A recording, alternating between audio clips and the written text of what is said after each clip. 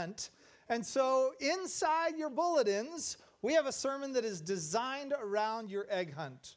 Mr. Baker is sad that he could not be with you today. You remember from egg hunts in the past, Mr. Baker had, I think at one point, like 13 different eggs all spread out, and you guys found some things, then he would explain what you found. We're not really going to be able to do 13 eggs, but I do have golden eggs up here. And these represent other golden eggs that are out in the yard that are being hidden at this very moment, I believe. Do we have your? They just got done. 5,000 eggs. 500 eggs. Okay, the denominations matter. I think we have, a good number of kids, but I don't think we have 500 kids going out. So we have a few. But we are saying this. How many golden eggs can they get, Beth? 2. Each of you can find 2 golden eggs. And what I'm going to do with you over the next little bit is to tell you some of the things that will be in these eggs. And parents, if you're wondering where the sermon is, guess what? They overlap.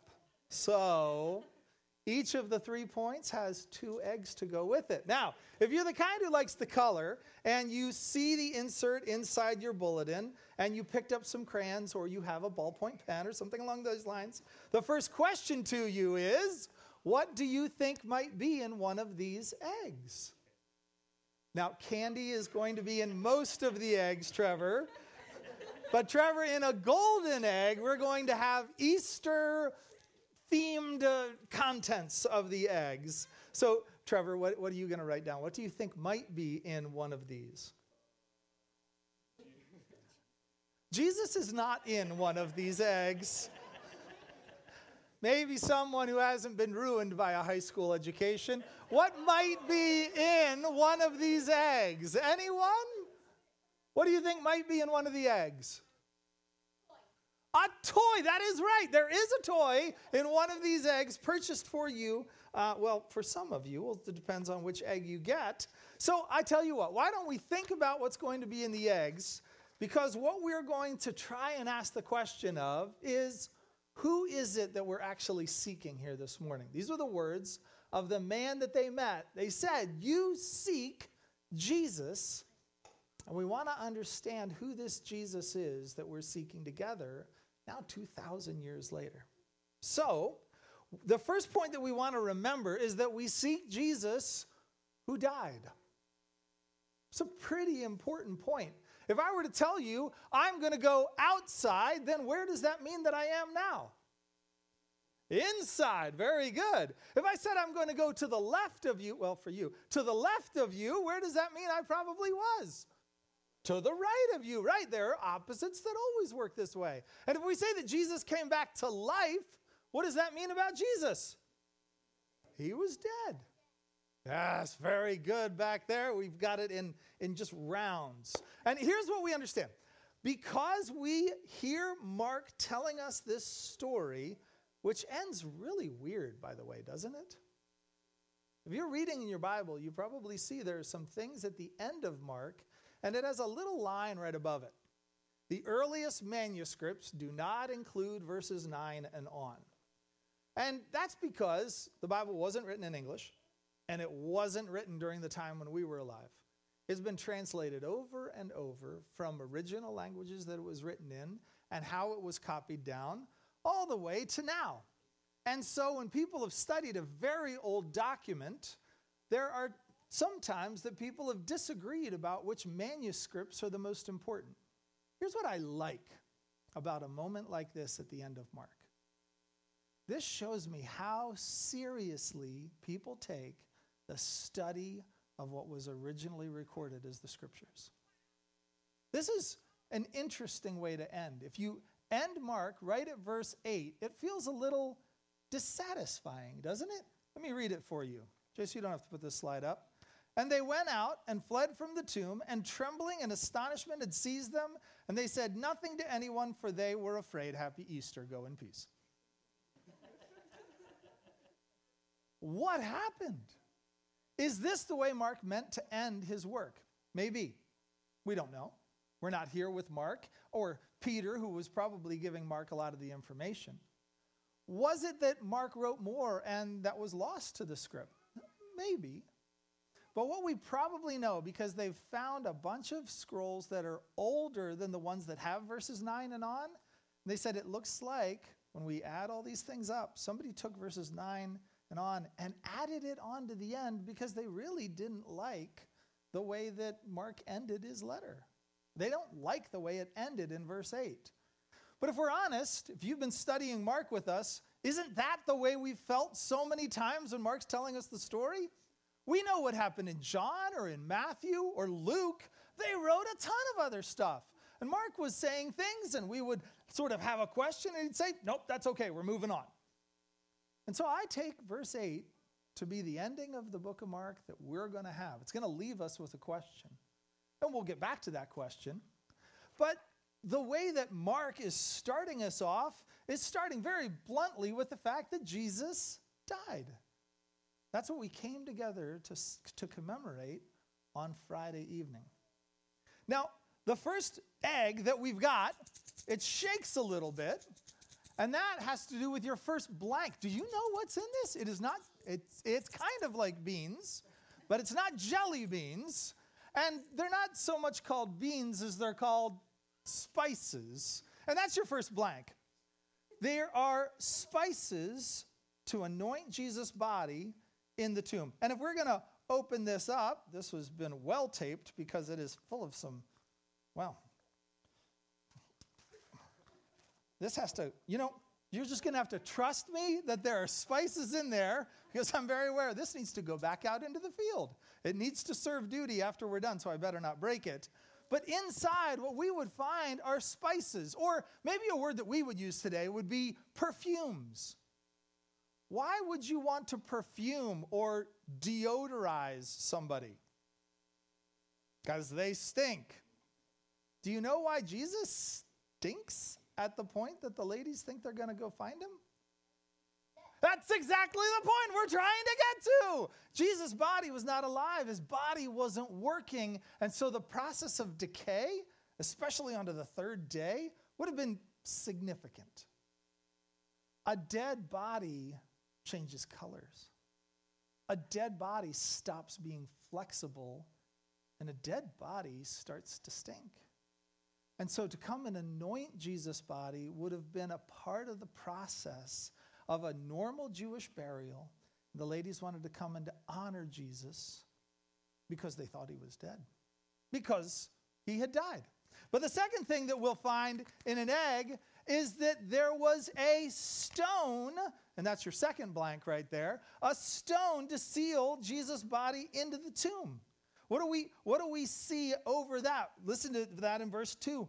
When the sun had risen, they went to the tomb, and they were saying to one another, who will roll away the...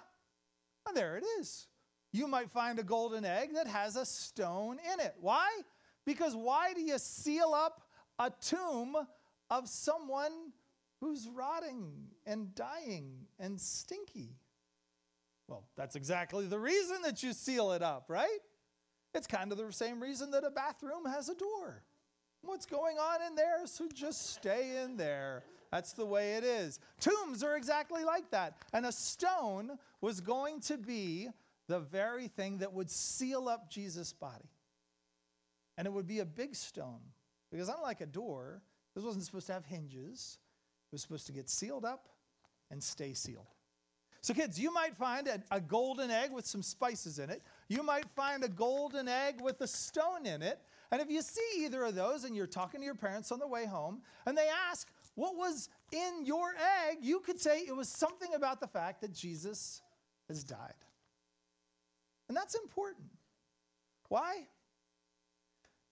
Because it's hard to think of somebody being able to show how much they'd love and sacrifice and give for someone else as if they would give their own life.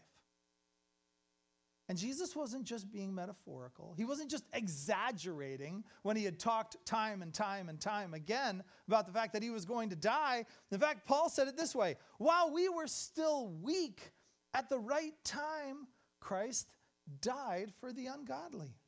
For one will scarcely die for a righteous person, though perhaps for a good person one would dare even to die. But God shows his love for us, and that while we were still sinners, Christ died for us. And that's our first point. We seek a Jesus who actually died. Now, we had a hand that was over here for a while, and I've been ignoring it. I'm not sure if that hand is still around. No? I thought it was beyond the crew, kids. But okay, we'll get back to it. If there's interest over there, we could. I'll look for the hand again. Second point, though, is that it's not just that we're coming to a corpse. We don't come today to celebrate Jesus who died. We come today to celebrate Jesus who has been raised. We seek Jesus who's been raised. And the third egg that we're going to have comes from verse 4, from verse 5, where we read this. And entering the tomb, they saw a young man sitting on the right side, dressed in a white robe. And if I open up this egg, that's exactly what I'm going to find. Now, I think his robe was a little bit bigger than this, but we couldn't fit a corresponding size robe inside an egg, though Ryan has been known to stuff some pretty big stuff into some pretty tiny eggs. But what we have is our third egg then. What does that white robe represent? It's an angel. Good job, Trevor. You have redeemed your high school education. Well done. That's your third blank right there. Or did Jace already put it up on the screen before? He didn't. All right. Very good. Very good. So, guys, as you're out, you might find a white robe, and that represents the fact that when the ladies came to the tomb to anoint Jesus' body, they were wondering, how are we even going to get in? We didn't think this through. But when they got there, they found a young man wearing a white robe, and he had a message for them. In the beginning, it was this: do not be alarmed. Why? Because they were alarmed. You see, when you go to a tomb, you don't expect to see somebody, one, other than the person who should be there, and two, somebody who's alive. And yet, they come and they find a guy who's sitting there who says, do not be alarmed. But he continues on. He says, do not be alarmed. You seek Jesus of Nazareth who was crucified. He has risen. He is not here. See the place where they laid him. Now, we were tempted for a little bit on the fourth egg to make it have nothing because it'd be empty. But we thought that would be a little disappointing. So that you could help tell the story, we have a little message in here that says, he is risen. There we are. And our blank is an empty tomb. You see, that's what this fourth egg represents. We come to see Jesus who died, but we come and we seek Jesus who has defeated death and who has been raised. Now, you can imagine that I'm going to guess that for the most part, everybody in here probably tends to agree with me. Would you be aware that most of the people out there don't? Most of the people that aren't gathered in churches this morning, they think this idea tends to be pretty, primitive, pretty elementary. No scholar, no historian, no one who's educated would assume that there was an empty tomb. Nobody would actually, and I want to say to all the people out there, actually, historians, not believing historians, but secular historians, they believe Jesus died. And historians, not Christian historians, but secular academics who look at this and think, well, this is a myth. One of them, represented by a man named Jacob Kramer, said this: most scholars by far hold firmly to the reliability of the biblical statements about the empty tomb. In other words, they don't think the fact that the tomb was empty is made up, because honestly, these documents were so old that if anybody wanted to disprove them in the very beginning, what would they have had to do? Exhume the body. Let's just go get him out of there, and then we can show you that he's not there. Now, there have been a lot of different explanations, and with all the kids in, maybe we won't take all this time to do too much academic work, but the Gospel Coalition posted a really great blog. They just set it out yesterday. I think it's one that they've posted before, but I'm going to put it in the email. And if you want to do a little bit more kind of academic work, trying to understand not just what do Christians believe, but what do secular historians accept? And then what explanations have they kind of put forward for why the tomb was empty? Because nobody disagrees that it was empty. There's some really good thinking that they've done and that they've worked together on. Justin Taylor wrote it. He's doing some work from an apologist of the day.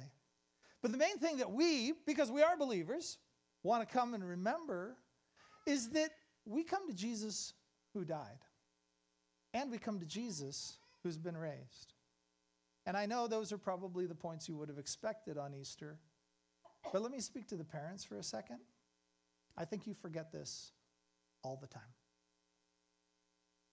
I think you forget it when your kids disobey in public and you look bad.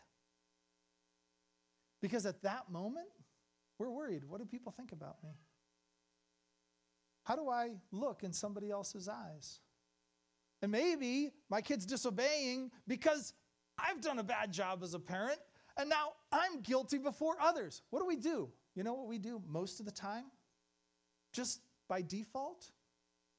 We try to find something about us as a parent that can atone for what we did that might be wrong. Or we try to make our kid look good so that the bad things that our kid did in public can be offset by the good things that they do, right? Do you do that ever? Parents, let me ask you another question, not just about your failings, but about your child's failings. Do you ever parent that way? Do you ever, in a moment when your child is disobeyed, try to find a way for them to make up for their mistake? You know what we've done at those moments? We've forgotten everything about our first 2 points. You've forgotten the first 4 eggs, parents. Your children don't need to obey to make up for their sins. They need a Savior for their sins. And how many times do we live as though Jesus didn't die? And how many times do we parent or live ourselves as though Jesus hasn't been raised?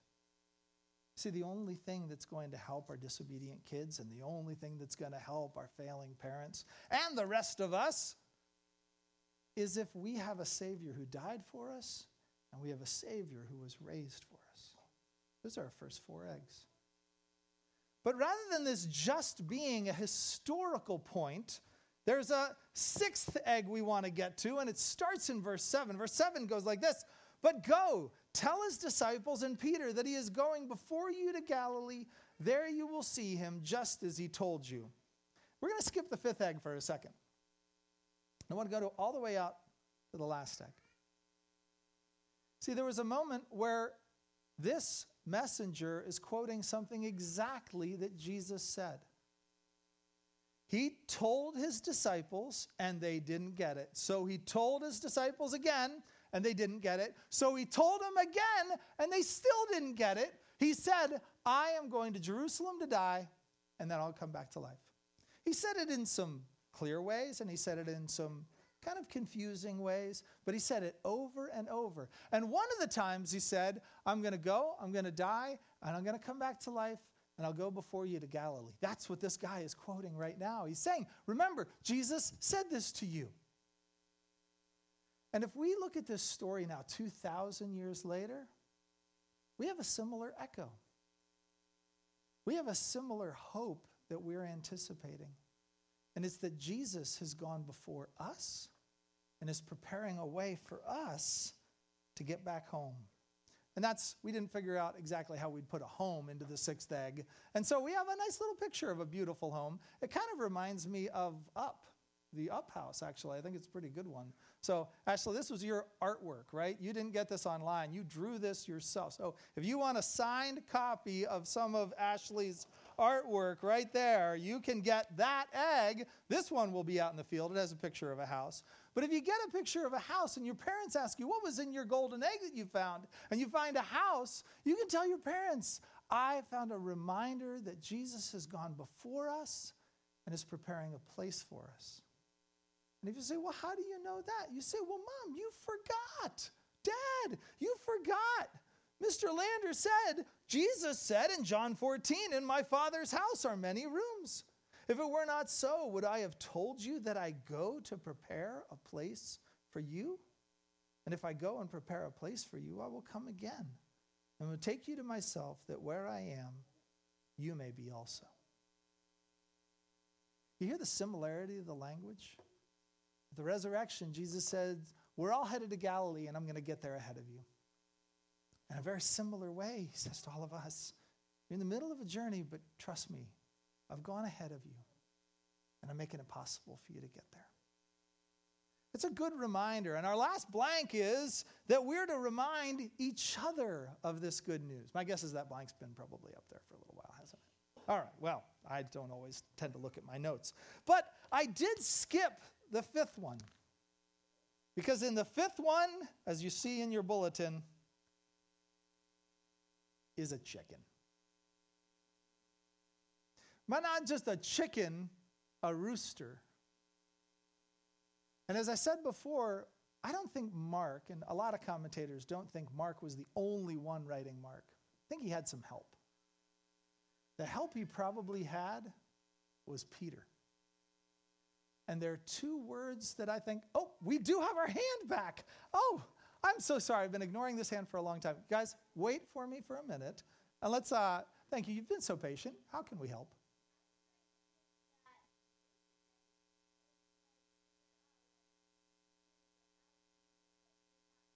See, I'm starting to think that too. I think most of these guys were missing that. So thank you for helping us kind of catch up to that point. But that's exactly it. This account here in Mark has two words that I find profound. Especially if you think that as Mark is writing them out, Peter is next to him, telling him what to say, helping him gather notes, helping him compile it together.